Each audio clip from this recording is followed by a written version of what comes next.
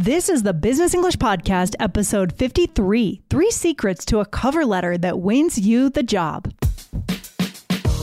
Welcome to the Business English Podcast from All Ears English. Get the English skills you need to achieve your dreams in global business. For a presentation, a meeting, or your office party, this is Real Business English with your favorite American hosts, Lindsay and Michelle, coming to you from New York City and Colorado, USA.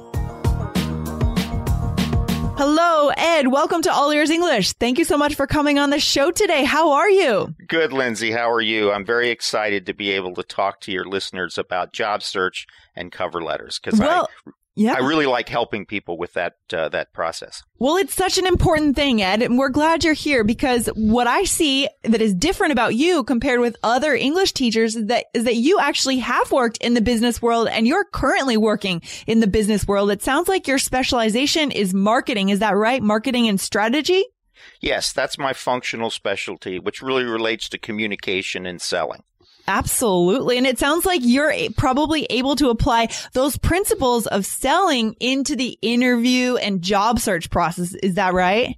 Yes. A lot of the very important principles about selling anything are especially critical in the job search process.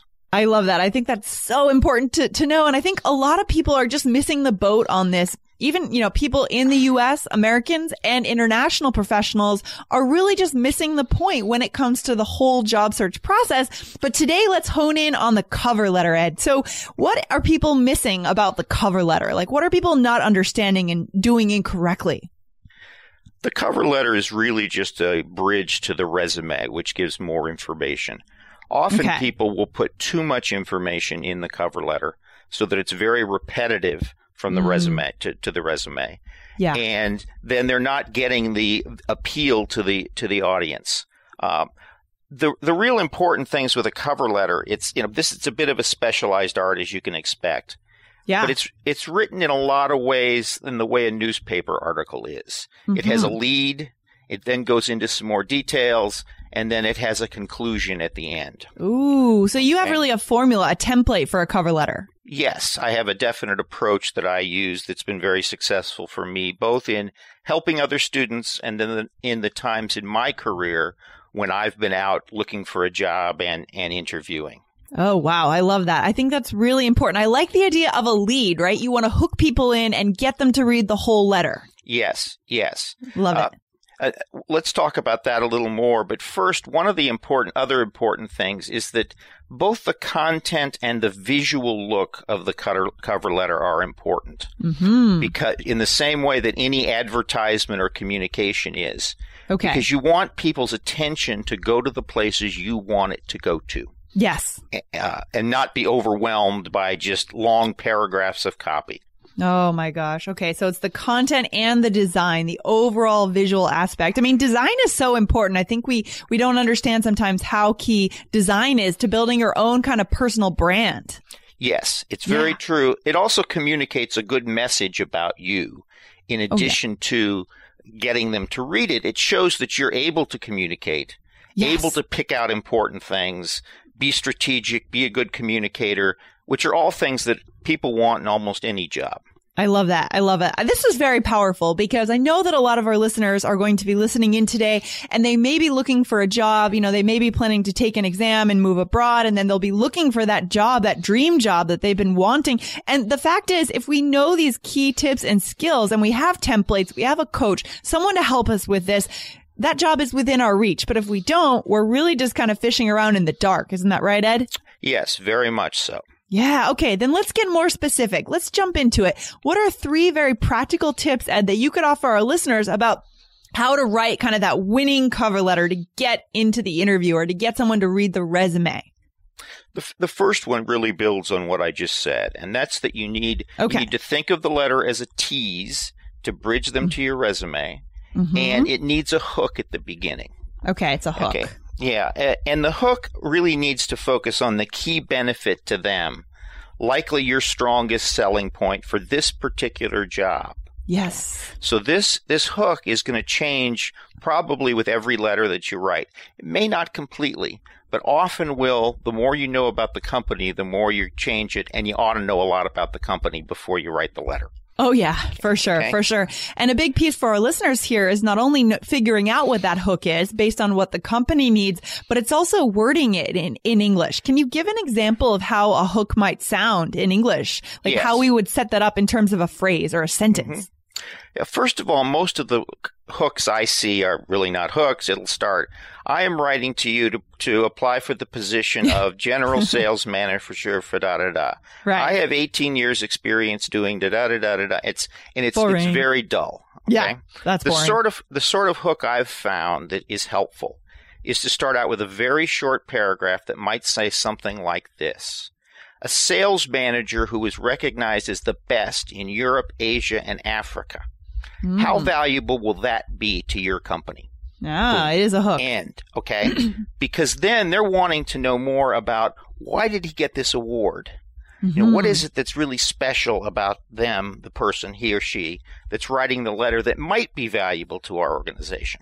Okay.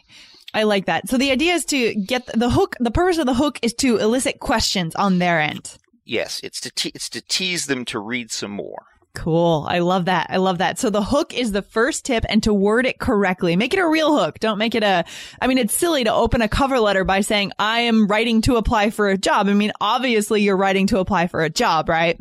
Yes. Yeah. Okay. So what would be your second tip, Ed? Thank you for that first one. Do you have another practical tip that our listeners could kind of apply right away if they're applying for a job? Yes. The other thing you'd like to do in the letter itself is to highlight a couple of the things out of your resume that you think are most valuable. So you've hooked them here.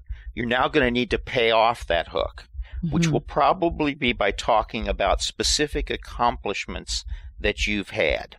Okay. I mean, the best message you can have is that you delivered results for somebody in a situation that they can understand. Yes. Later in the process, these will each be little stories that really set up what the situation was, what you did, what results came out of it here. But here you want to give them essentially what the results were in as concrete a way as you can. That you increase sales by 50% in your region. It would be a perfect thing to say for a salesman, obviously, if you're able to say something like that. Yeah. So you hook them, you give them a few things that's supposed to lead them to the resume. Yeah. So that they then go and learn more, because we're going to describe these things in more detail, not total detail because that's for the interview. Yeah. But in more detail in the resume. I love that. So again, just to remind our listeners what you said at the very beginning, the goal of the cover letter, again, is to get someone to read the resume, right, Ed? Yes, okay. Absolutely. We like that. We like that. Perfect. Okay. So describing maybe a problem that a company had and your result, like how you were able to provide that solution, right? Or just very specific, right? Numbers, percentages, differences, what changed after you had worked at that company or consulted for that firm. Good. Yes. And you want to do two, maybe, I like two better, maybe three of these. And they're each just a sentence or two long. Okay. Often I would format them as bullet points. So I'd have my introductory hook paragraph. I'd have a little bit of summary about really who I am and the things I do. Underneath then that, two of these accomplishments as bullet points. And then we're going to wrap it up. Okay. And so, is that your third tip that we're going to lead right into now? Well, there's actually there's a different third tip, but I can talk about the wrapping it up a little bit. Sure. This is where you'd like to emphasize some point about their company that shows that you've looked into it and have done the research, really care about them. You're not just going out and sending out generic cover letters, even though you're needing to apply to a lot of people and are putting together pieces to make the cover letter work. Yeah, that's huge. It's huge. I mean, as a business owner, I can say that, when someone applies for a job and I see that they've been on our website, that they understand what we might need and that they they let us know how they could help and how they could affect our results, our success. Then I pay attention. But you can really tell when you're reading cover letters when something is generic, and because it's all about them and it's nothing about the company. And that just isn't effective. It just makes you roll your eyes.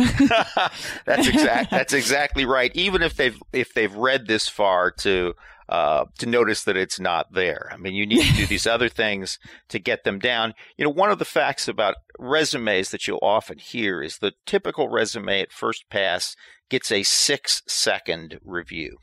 That's all they spend to decide whether they want to go further. That's similarly happening on the cover letter. So you really need to grab them, give them some key points, get them to turn the page. Yes, that's the key. I love it. Okay. I love it. Okay. Thank you for that, Ed. So what would be the third tip that you could offer for our listeners? The third tip is you need to reach the right person with your materials. Now, ideally, they'd be in a priority sequence like this. Somebody you know in the company who either can directly hire you or who can pass on your materials to the right person to hire you. That's the best entree to something. Second would be someone that you can get referred to in an organization, maybe from somebody outside. I have a friend who is the national sales manager of Company X, and I think they're looking for people like you. Yes. And you ask them, will you give me a referral to them? Right. So that I can use your name, maybe ideally, will you call them and let them know that I'm going to be contacting them? Yeah. Okay. So I like that better than the idea of kind of going in the front door, which is looking at the ad and then applying, using the email address or the application procedure that's suggested for everyone, right? We want to try to go in the back door if we can and use our connections and our referrals. Yes. Now, you may need to additionally go in the door that they open, which is to fill out their application online. Yes. But that doesn't mean that's the only thing you can do. Exactly. Okay. I love it. Okay. I love it. The third priority would be the hiring manager, who you can often identify from the job. That it's going to be the regional manager for the Midwest region for this company. That's really the person you're likely to work for. They're the one making the decision. And if you get to them, you're not being filtered out someplace else in the process. Yeah. Okay. Yeah. It's so important to know who the decision maker is, right? In any kind of situation like this. Yes. Absolutely. So the fourth place to go, if you can't find the hiring manager, is a top departmental or even company executive. Okay. Okay. The likelihood that they're going to spend a lot of time on it may not be great, but often if you can hook them, they can then say, hey, to one of their subordinates, you really ought to look at this woman. I think that she'd really be great for the sort of things you need, because they may be looking at that sort of thing. Because the last place you really want to go is the HR department, because a lot of their responsibility is to filter things out. Yeah. Some of that is the screening process, which if you don't really understand the job, you've got a job spec, most of which are not written very well. And they say, oh, this person doesn't check off these boxes. Well, that's not really what you want to have happen to you. So, so you're probably reaching them through the online application. But let's reach the other people in a way that's more powerful. Yeah. And I could see why our listeners would really want someone on their team who's actually a business professional. If, for example, if our listeners are applying for a job in the US, someone who's an American business professional, because they could maybe help them navigate and understand who to contact, right? I mean, it's very hard when we're adding the layer of culture and language to really know who to approach and how to work our network. I like that idea. Yes, that's very true. Yeah. Oh, this is so cool, Ed. So thank you. I'm just going to summarize what you've said. So we want to start off with our cover letters with a hook, a good solid hook to get them to read the rest of the letter. Okay. And then we want to try to understand, we want to try to show them what was the second tip actually? Could you remind me one more time? The second point is that you want to highlight a couple of things about your background, accomplishments. Right. Yes.